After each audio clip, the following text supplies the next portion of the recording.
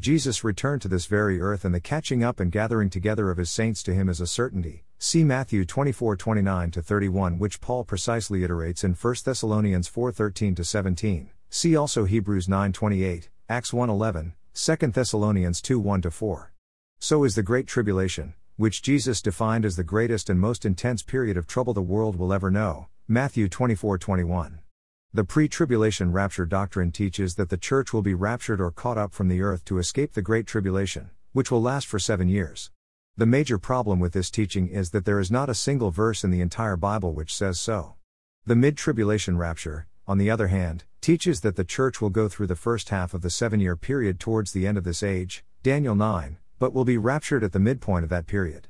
Thus, the church escapes the last 3.5 years of that 7-year period, which the Bible expressly refers to as the Great Tribulation period. See below for details.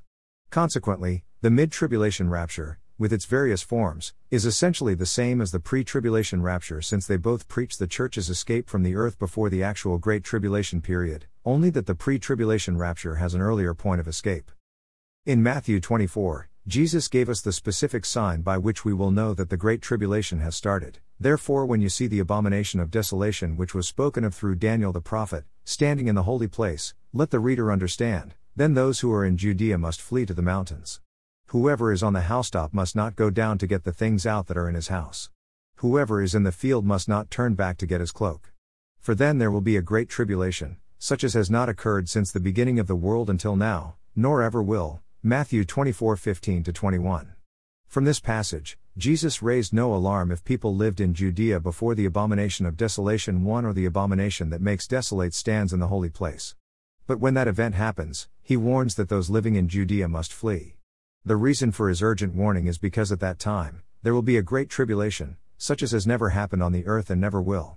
If the great tribulation were to happen before the abomination of desolation stands in the holy place, then Jesus' warning would have been needless. But in the words of Jesus, it is when, at the time, the abomination of desolation happens that the great tribulation will begin, and they were to flee as a result. This truth is important to understand because the abomination of desolation standing in the holy place is the one single event Jesus gave, which signals the beginning of the Great Tribulation.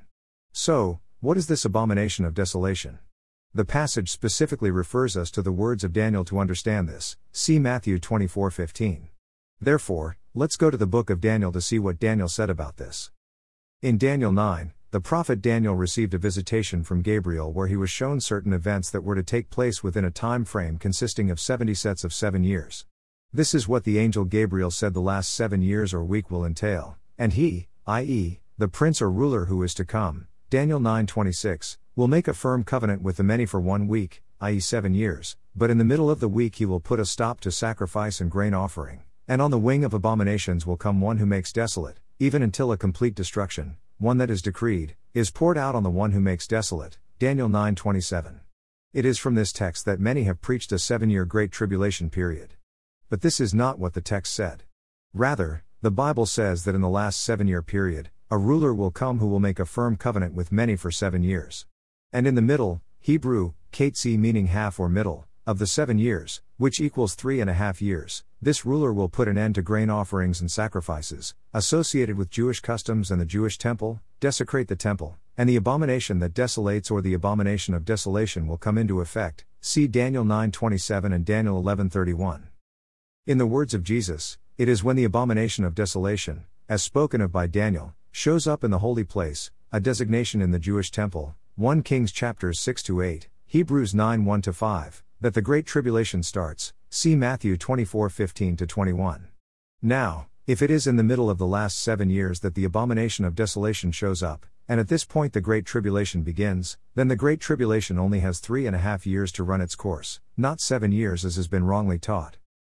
This is the exact truth John corroborated when he wrote that the godless, global ruler or the Antichrist who will come will be given authority to reign and war against the saints for 42 months, Revelation 13:5-7. Which equals 3.5 years, Daniel 9:27, or 1,260 days, Revelation 12:6, or time, 1 year, times, 2 years, and half a time, half a year, Revelation 12:14, Daniel 7:25.